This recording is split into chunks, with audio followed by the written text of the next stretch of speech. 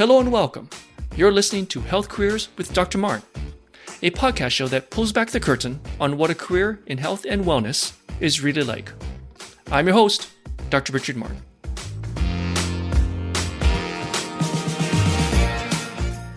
So before we jump into the conversation with our next guest, I want to let you know of a slight change in the format. At the beginning of every conversation now, I add a few questions, about 5, that are 5 questions with 5 facts that give you a big picture or overview of what this career is all about. After which we dive into the meat of the conversation and get a much more fuller picture of what this profession is and the career can entail. So before I introduce you to our next wonderful guest, let me ask you this question. Is there a profession that you know of that helps mothers that are expecting or about to give birth? Is there any profession that helps them through that? Like literally helps guide them, provide as a consultant, there with them the whole time during the birthing process? Nope, it's not a nurse, it's not an OBGYN, not usually. It is a doula, a birth doula to be specific. And that is a topic of this conversation. Today's guest is Stephanie Heidt-Zeller. She is a birth doula. Originally born in New York City, she moved to Germany at a very young age where she was raised. After high school, she pursued a midwifery career and obtained a midwifery certificate in Germany, as well as being an acupuncturist. She eventually moved to New York, where she was a medical assistant at one point and a licensed tour guide for New York City. After the necessary training, she became a doula here in New York City. She is also a certified lactation consultant. Besides practicing as a birth doula and lactation consultant, she is also the founder of thenewyorkbaby.com, an agency with about 20 plus doulas and 3 baby specialists. With her company, she's able to offer childbirth classes, workshops, birth support, postpartum visits, lactation consultations, day and nighttime baby specialists. This is someone who has had a career in and around the pregnancy and birth of a child. At the time of this interview, Stephanie was in Germany and I was in New York City, so this was definitely the first guest I had from the EU. All right, let's jump into this really awesome interview with Stephanie.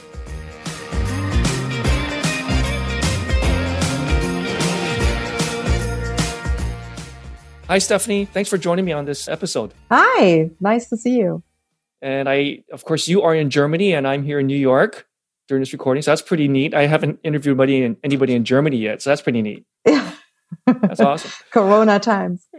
Corona times. So let's do some 5 quick questions that we kind of alluded to before. What exactly is your job title and what is your job description?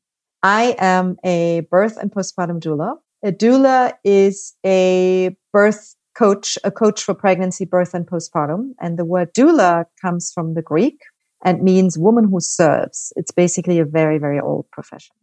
What are the usual steps to achieve your profession? To become a doula in the United States, you contact one of the main agencies that certify doulas, which is DTI, Doulas Training International, or DONA, Doulas of North America.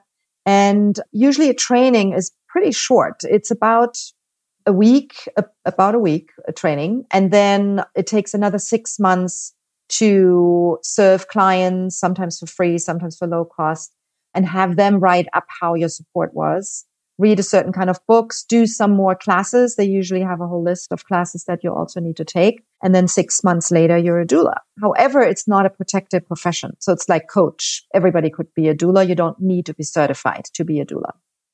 In what settings do people in your industry work? I'd say all over the country. Generally in larger cities, it's more common. But what settings? Is it hospital, homes? Both. Mostly hospital, but it could be client's home. It could be birthing center. We usually start laboring at home, go to the hospital together. So we basically follow the client wherever she wants to have the baby. What type of patients do you work with? I work with pregnant patients. They sometimes want to be, but pregnant during labor and then new families, new babies. Got it. Moms. And what other professions do you usually work with closely? I work mostly with OBGYNs. I also work with pediatricians, with a lot of people in the healthcare field, with the power circle is sort of acupuncturists, chiropractors, nutritionists, naturopaths, everyone who's trying to keep women healthy during pregnancy when they cannot take a lot of medication. So let's dive deeper into this, if you don't mind, Stephanie. You talked about being a birth and postpartum doula. How are you exactly helping patients in that setting? What are you exactly doing? Yeah, that's a good question. Many people don't even know what a doula is doing. And I will tell you, Stephanie, I learned more when we first talked about what you do, and that was very eye-opening for me. So I will tell you, I'm very naive about this career. In a way, it's like being a tour guide for a very difficult trip or like a wedding planner for an incredibly difficult wedding. Oh my gosh. Because we're being hired for usually 6 months. So someone contacts me 4 months before their due date. They interview me, they hire me. We have a contract so that they know I'll be around for them and I'll be on call for them. Okay. Especially the 3 weeks around their due date. And they contact me whenever something's going on with their pregnancy, when they have questions, when they feel any major changes in their body, not necessarily labor related, when they have updates about the pregnancy, questions. I tell them how to prepare for the birth. We go over what to expect at the hospital, and we certainly want to create birth preferences. So my goal is for the client to have the birth that they want. Of course, we don't know what the baby wants. We don't know what's happening, but we always have a foundation. And that's what I work with during the pregnancy. We look at what is her philosophy? What is a good birth for her? Is it pain-free? Is it, as medicated as possible, staying home a long time, birthing at home or birthing at the hospital? And we communicate that with the OBGYN or midwife. Once she goes in labor, she'll call me first. And we usually stay in touch for a day or two until we truly know this is really labor. If things pick up quickly, then of course we meet quickly. But usually I meet them at home. And from them on, I'm pretty hands-on. So it's all about coaching the mother, finding the right position, breathing with her, giving the right breathing technique for the phase of labor she's in. Lots of counter pressure, acupressure, pain relief, and observing her, making sure she feels safe. The safer a mother feels in labor, the better the birth outcome, and the better usually birth goes in terms of it progresses because she feels good. She feels she can let go. And in the hospital, I'll continue with doing the same thing. But oftentimes there's a lot of translation of medical terms, helping with decisions. Should we break the water or not? Should we induce or not? Should we give a Pitocin, artificial contractions or not? So there's a lot of interventions in the hospital that start with just drawing blood. That's already considered an intervention. But it's more looking at when should we do this? The mother knows this is important, this is necessary. And feeling that there's someone by her side who is advocating for her. And so I am by the mother's side and partner's side until the baby's born. If the birth takes 2 days, I'll be there for 2 days. Wow. And like around the clock. Around the clock. Yeah. It can be very tough, but also really rewarding because I kind of get into the zone with the mother and really, find myself giving birth somehow myself. She's releasing all these hormones and I know what phase she's in and how to help. So oftentimes if someone is stressed next to you and you can help, you kind of forget yourself during that time. And that's what happens with me. I usually feel aches and pains after the birth and not during. Especially if you're with them that long. Yeah. For long births, it can be tough. I mean, I've learned over the years how to take care of myself and not give everything at the beginning of labor. I try to be hands off in the beginning and do more once she's in active labor and close to having the baby. Because after the birth, there's lots of questions. There's helping with breastfeeding if she wants to breastfeed. I also see the clients after the birth at home when they go back home. So it's a whole big package that the parents get and really like serving them and making sure. So there's a lot of being in touch during that time, communication. And so a big part for the doula is to learn where to take care of themselves. Otherwise, they can't do this for a long time.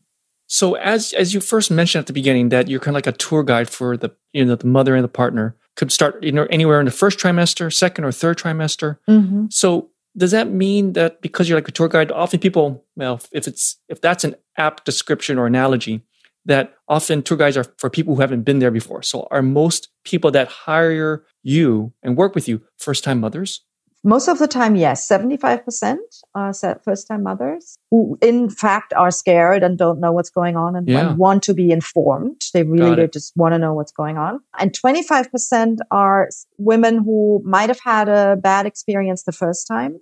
And now they really feel like they need to heal that and they want to know what's going on and avoid whatever happened the first time. Or maybe they had a doula or a great birth experience, but they just need a doula again for whatever reason, right? Sometimes it's my second client. I'm going to have a baby with the same mother for fourth baby with a client. Really? Next March, which that's the first time that someone is going to have her fourth baby. But I don't have that many clients who have 4 babies. So that's great. We've been especially together in New York, for 6 right? Years. Yeah, especially in New York. And, you're in touch with the client until maybe 6 months after. They still might have a question here and there. And then you're not in touch for 3 months and then boom, she's pregnant again. So that's kind of nice. It's kind of like being part of the family.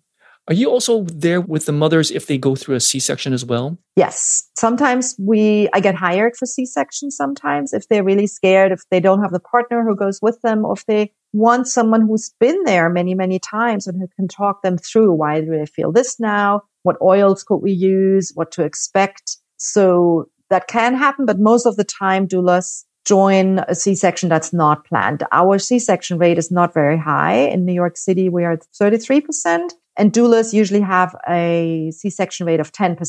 So it's pretty low.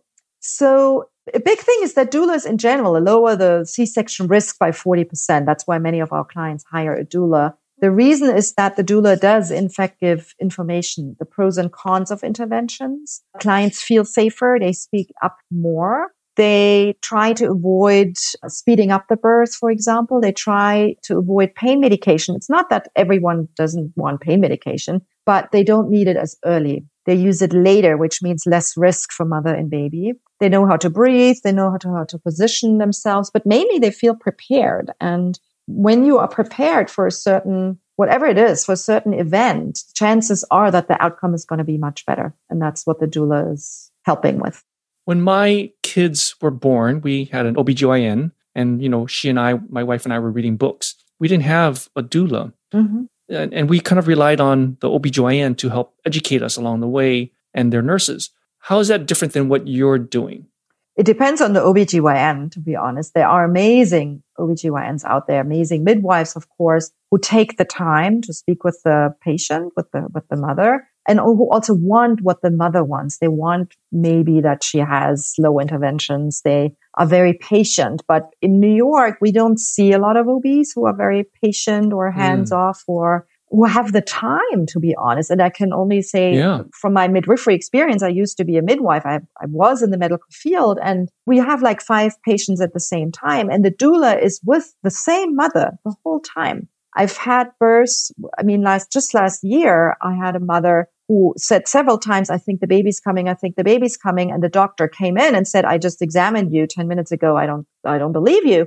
And left the room and literally left the floor, and the baby came and I delivered her. And, believe the mother, she thinks the baby's coming. So it's really situations like that where I'm in the room and, sometimes I catch the baby. That really can happen, but it's also being there the whole time. I can't tell you how many times things have happened. The mother started bleeding, or the blood pressure climbed up, or I did really think the baby was coming soon and nobody was in the room, and the nurses often don't know. And then I say, something is off, or the water broke and it looks a little bloody. And I just think maybe someone should check. Oh, okay. But nobody would have done that if there wouldn't have been a doula in the room. I really have had some births where I was just like, whoa, this could have been really, really bad if I wouldn't have been there. Because what the nurses see outside in their little room where they have all the screens, they see the baby's heartbeat, right, and they see the mother's heartbeat. Yeah. But that's it. They don't see if she's freaking out. They don't see that her bladder is full. They don't see that she's getting nauseous and has been vomiting because she's done that an hour ago. Now the nurse has changed. And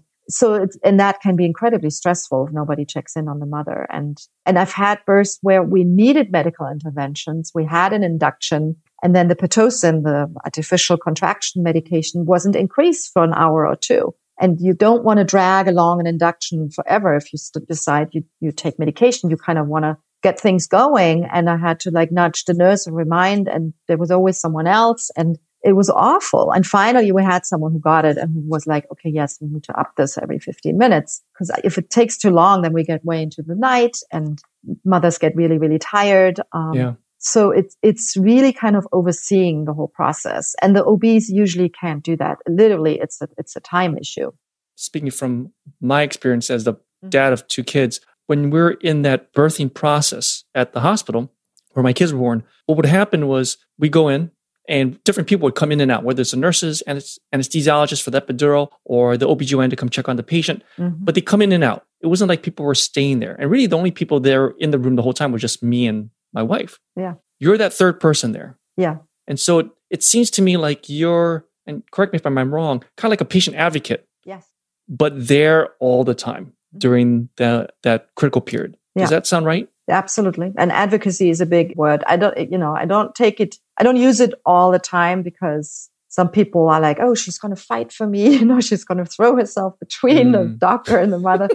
And I think there are doulas out there can be like that who are anti-everything, anti-intervention. Or we don't want this. Like I would never speak for the mother. But I usually have a little trick with my clients where I just tell them, if the doctor wants to do an intervention and I nod along, just, ask your questions or I can explain it, but then just know that I'm totally fine with it or I think it makes sense. But if the doctor wants something and I say, could we ask a few questions or, can you explain this a little more? Then that I'm, I don't know if this is necessary or that maybe. And she should just decide on herself in general anyway. But then she at least, usually they just stare at me. The second the doctor comes in, they're like, what do you think?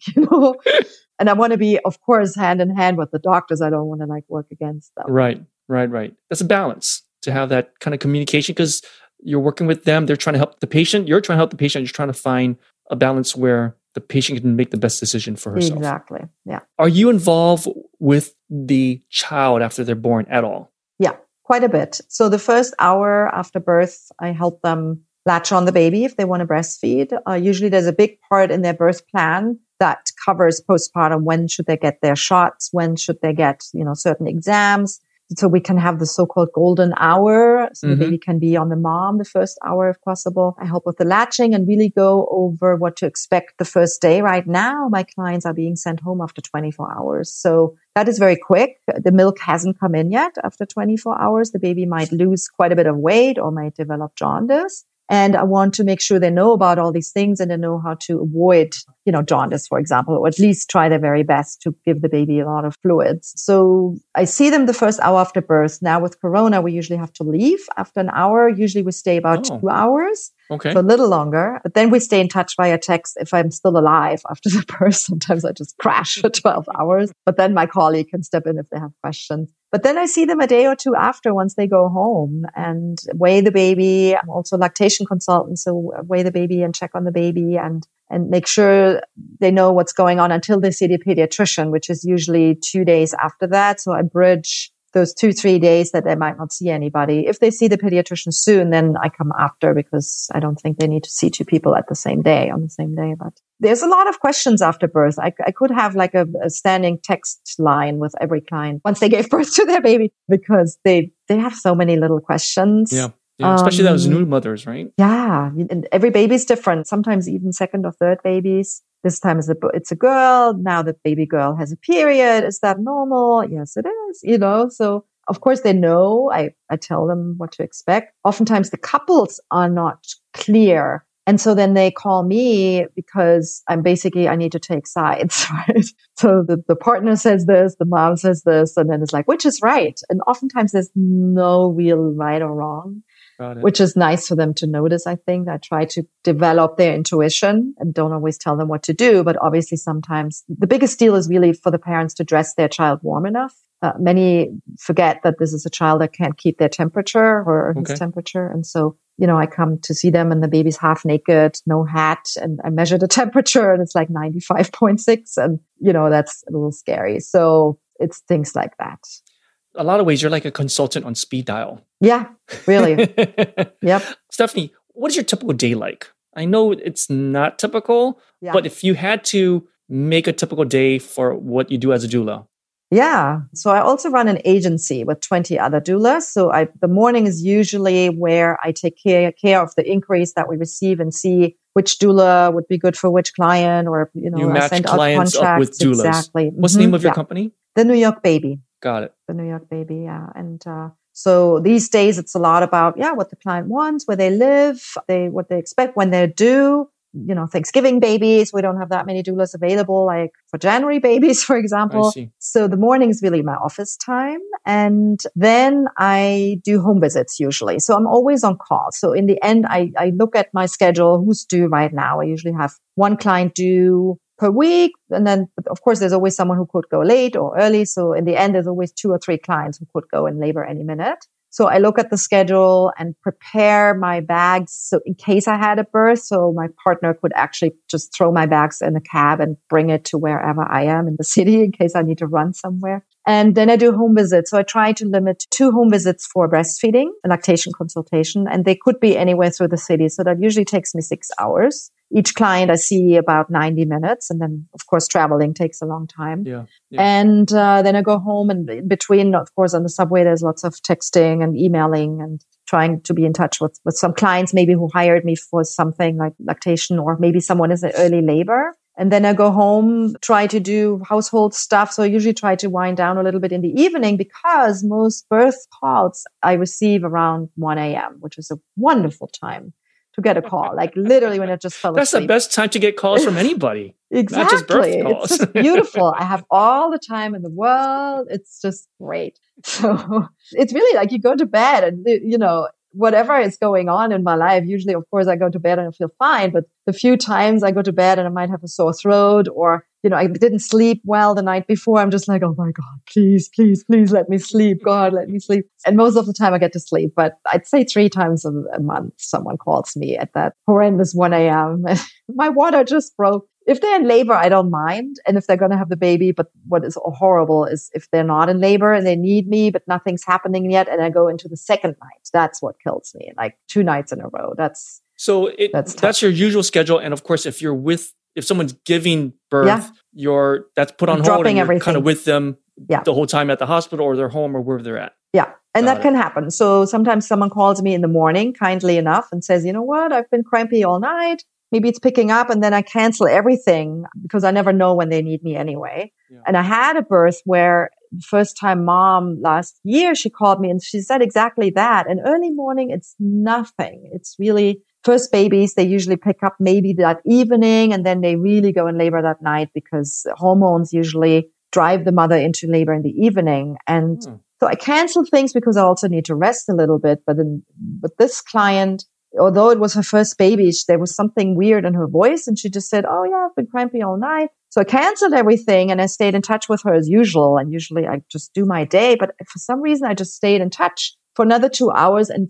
I just was like, this is just strange. And she said everything everyone else said. It just felt strange. And then eventually I was like, you know what, let me just come and check on you, which sometimes I do just in early labor to check in on her. She was like, okay, great. And I went to Williamsburg, which is about a half an hour away, not too far. And then the dad texts and says her water just broke. And I'm like, oh my God, I have to run. And it was the first baby. There was no reason to run. And I ran, got off the subway, ran to the client, and I get there and she stands in the tub and I see her and she looked completely normal. But then she had a contraction and I'm like, okay, I need to check you. I need to check where the baby is because I really thought this baby was coming. And I always have an emergency glove in my pocket. And I put on the glove and checked her and I felt the head. It was just right there. It's crowning? It was close to crowning. I knew there's no way we're going to make it to the hospital. First baby, like 2 hours. Yeah, because it usually takes longer, several hours to go through that 24 hours usually. Process, right? And they think the baby's coming and I get there and I'm like, let me go home again. Yes. Yeah. And she had no idea. And there was just something with her. And we called 911. We had them on the phone while the baby was coming. I just got her out of the tub and put her in front of the bed. And 2 policemen came. They were the closest. They were standing in the corner, just like watching us. And 3 contractions later, the baby was out. Wow. So that was kind of fun because, I was a midwife. And I rarely get to deliver the baby, right? So it was kind of nice. And everything went well. So of course, yeah, thank goodness. But it's really in that job, there's a lot of gut feeling too. I have still no idea what made me go to see her. So thank God you did. Yeah. And it's nice to see that. I'm like, oh, okay, I chose the right profession. What is rewarding about your job?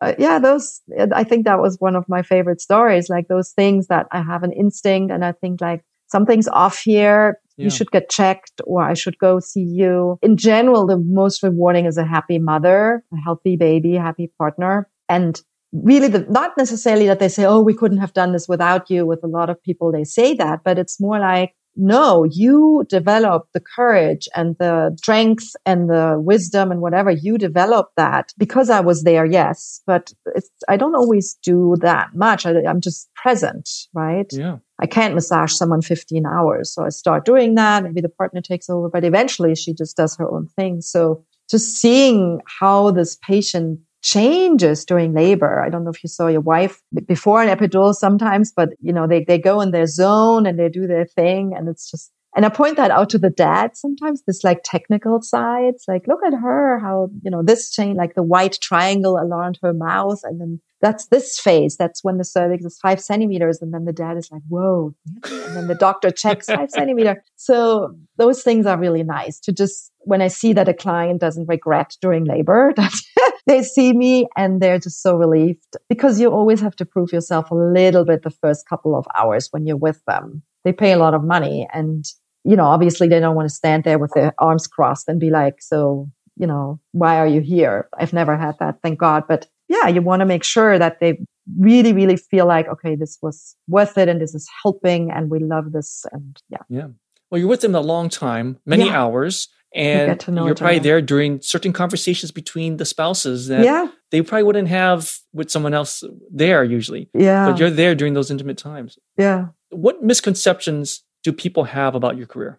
A big misconception is that people think a doula is only for home births, or a doula is a home birth midwife. Sometimes I ask a client, oh, you want a home birth? Who's your midwife? Oh, I thought you would do that. No, I'm a doula. That's non-medical. So they still need a midwife. They still need their OBGYN. So that's a misconception sometimes, or that we are like punchy and all for natural birth. Everything needs to be like woo-woo and oils and music. And especially in New York, I have a lot of clients who are like, whoa, don't come me with candles and oils. But funny enough, when they're in labor and I hold a nice oil under their nose, when they're nauseous, they're like, they love it. So in the end, it works, but it's not, I don't think that oils can take labor pain. It will ease it and it will make it more comfortable and better atmosphere. But labor surges, they are what they are. And it's like doing a hike. You need to do that hike. I'm going to tell you how to move your feet and how to breathe and where to turn right and left, but you still need to do the hike yourself, right? What do you think the future outlook is like for your profession, Stephanie? It has changed now under COVID because there have been some restrictions. There are still restrictions in certain states that doulas cannot attend the birth in person. Really? So we've done a lot of virtual support in the past month, sometimes because we had to, sometimes because the client preferred it that way. Okay. It works beautifully, but it's a change. Okay. And of course, the service is somewhat different, what we can and cannot do. I think that the shift is, in a good way, is also that insurances are looking more at doulas. Medicaid has a program in many cities where they cover doulas if they are certified a certain way with DONA, or if they're in network, they have to apply with them. So that is a nice and good change, especially for families who truly need it and maybe don't have the resources to find their own, to learn themselves about all the pros and cons of everything. So that's a nice change. There's a lot of advocacy happening in the doula world. Black Lives Matter, huge right now, very, very important. And so I think people are more aware of doulas now. Let's put it that way. So I think more and more people hire doulas. It's more of seen as a profession that is a valid profession, which 10 years ago, nobody knew what a doula is. Now, most people, at least they say, oh, I think I know what that is. So I hope in 10 years, they're like, oh, wow, my neighbor is a doula, or my best friend is a doula. So I think it's a good movement. Do you recommend this career to students? And if so, what kind of students best kind of fit this profession? I think in order to be a doula, people need to be very, very flexible, because you're on call all the time. You never know what your day is like. You need to do this out of passion, because you lose your private life. So you can't do this like with kids. Of course, many doulas have kids. I don't know how they do it. I don't have kids. And, you leave your family for 20 or 36 hours. You don't know when you'll be back. You miss your kid's birthday. You miss so many things, and you can't blame the client. Obviously, you're on call. So you need to be aware of that. Do it out of passion. I would recommend to do something before, some other certificate, whether it's a social worker or a nutritionist, or many are yoga teachers. But doulas who are 20 and become a doula and nothing else, who don't have any other foundation, I'm not sure how quickly they would be able to live from and to market themselves to a point that clients trust them and hire them, because you need a lot of knowledge about the body itself. It doesn't need to be medical, but any other background. It could be even, personal trainer. You need a lot of knowledge about nutrition, psychology, even, of course, relationship stuff. In my opinion, you need life experience. I'm certainly more confident now. And I have clients who say, I don't want her to be 22 if at all possible, because they want the doula to, speak up and be confident, and they usually need more. And most doulas have any kind of other experience. And if it's marketing, it doesn't need to be in the health and wellness field, but it's usually something that helps them to get this profession going, because a lot of doulas struggle the first years to find the clients. A lot of money and time needs to be spent for marketing, studying and selling yourself, but really about giving birth, right? What happens? Stephanie, when you were younger, I'm shifting gears here a little bit. Yeah. But when you're younger, yeah, did you want to be a doula? Was this on your mind?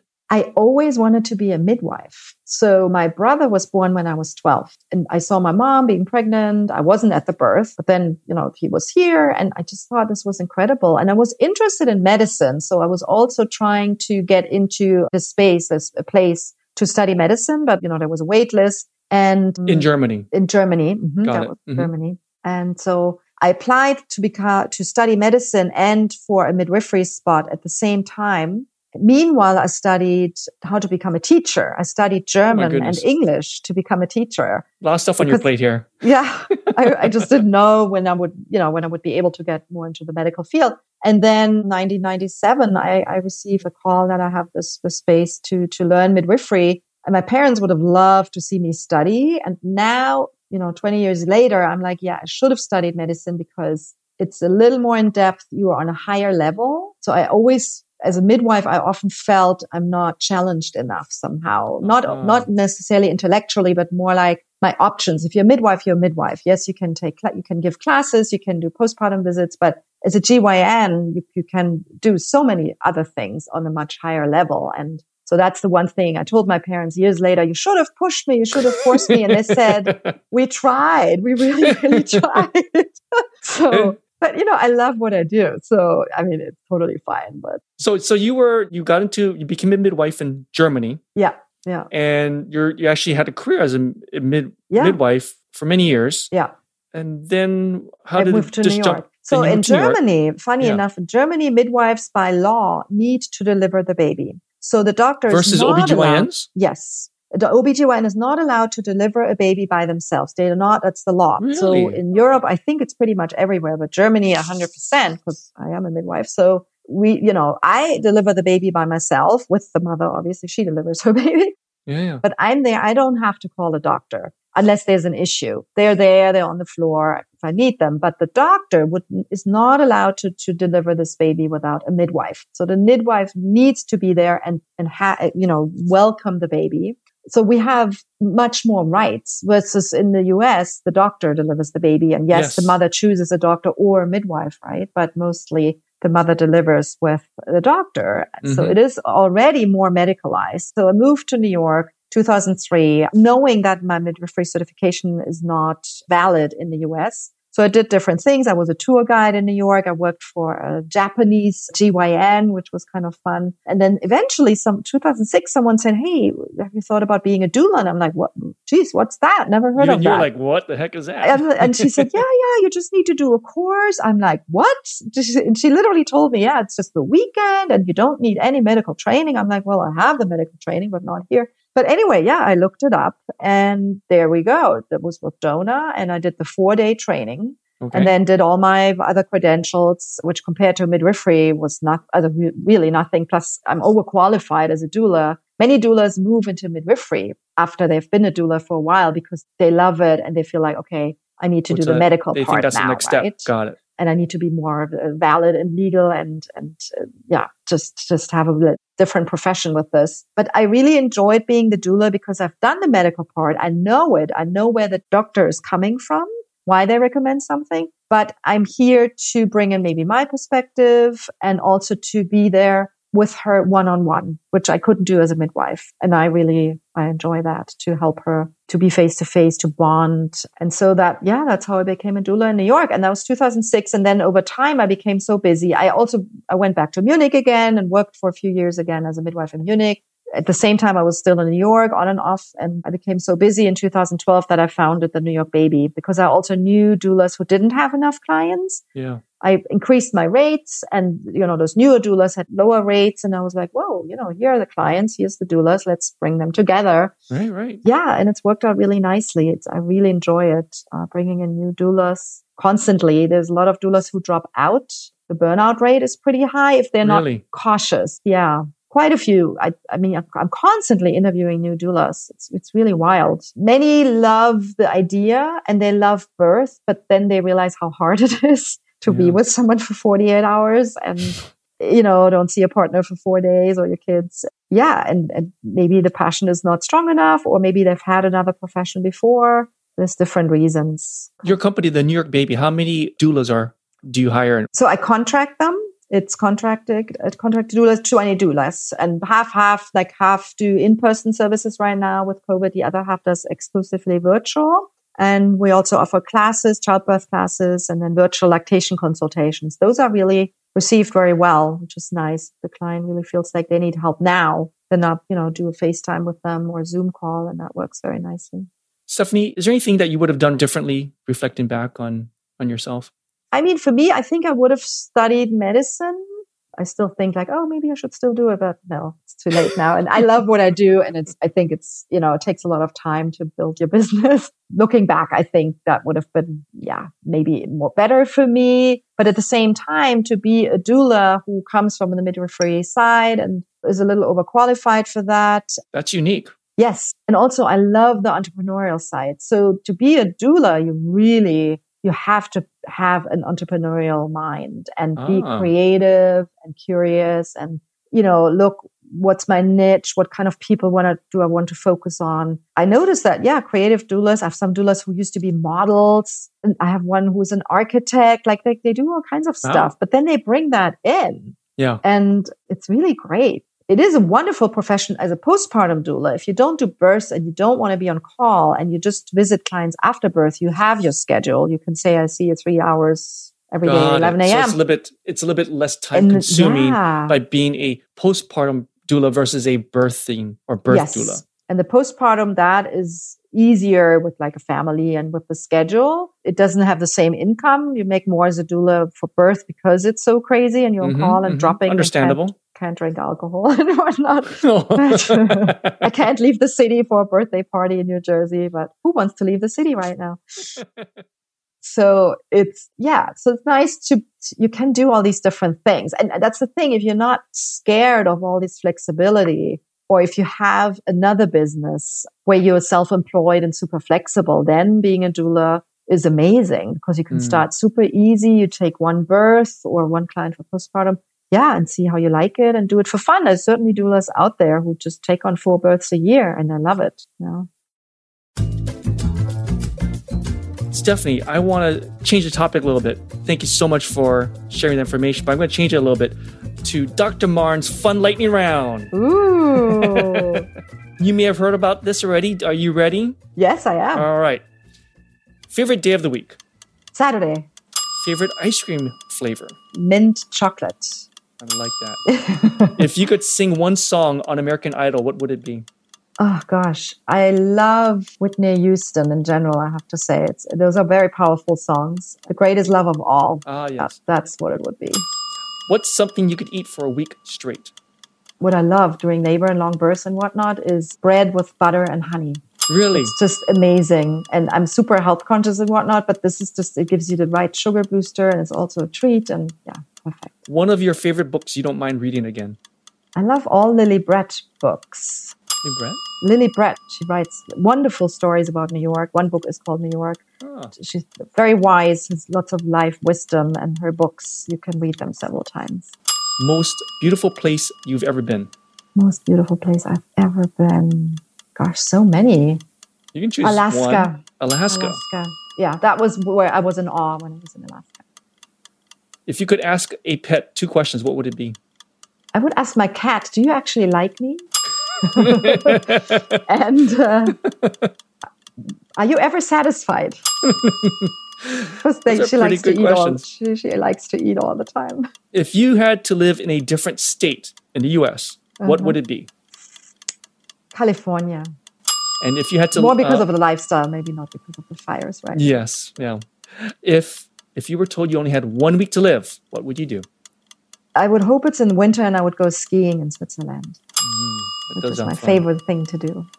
If you could travel back in time, is there a period you would go back to? I think the 60s sound fun. Yeah. See my parents and whatnot, hearing their stories, having visited Woodstock and whatnot. The 60s, not too far away from. Not too far. And final question, can you say something about yourself that most people at your workplace would not know about you? I guess the tour guide thing, that's something, because that's so out of my profession. I was a tour guide in New York and I picked up people from the airport and I've sometimes spent a whole week with VIP clients staying at the Palace Hotel. And I had all this itinerary with them. I celebrated New Year's Eve at the Marriott with them and crazy things like that. So that sounds like fun. It was fun, yeah. Stephanie, where can listeners go to reach you and learn more about you? They can go to my website, thenewyorkbaby.com. There's also a few videos that describes what a doula is and how to have a good birth experience. So thenewyorkbaby.com. They can email me at stephanie@thenewyorkbaby.com. Certainly, if they're interested in learning more about the profession. I also have a video that I have for doulas to be. Oh. Because I got so many inquiries over the years. How do I be a doula? Can I talk to you? And I unfortunately don't have the time. But I made a video that I just sent out to people. This is what I did. And it's on your website? It's not on my website. People email me and then I send it to them with a password on my website. That'd be awesome. So I think that could be helpful as well. Stephanie, thank you so much for joining me on this episode. A lot of fun, laughs, and educational, of course. You're very welcome. My pleasure.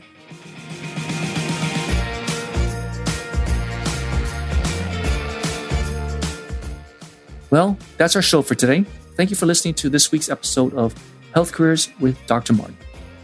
I really enjoyed talking with Stephanie Heinzeler about her career as a birth doula in New York City. I especially liked how she talked about being like a tour guide for the birthing process. I think that was a great analogy to help better understand what she does for her clients and her patients. To learn more about this guest and other past guests, or if you'd just like to reach out to me, please visit healthcareerswithdrmartin.com or hcwithdrmartin.com. I'd love to have you please subscribe to our email list by adding your email to my homepage. That way, I can send you the latest updates and news. Again, thank you for your support and listening, and catch you on the next episode.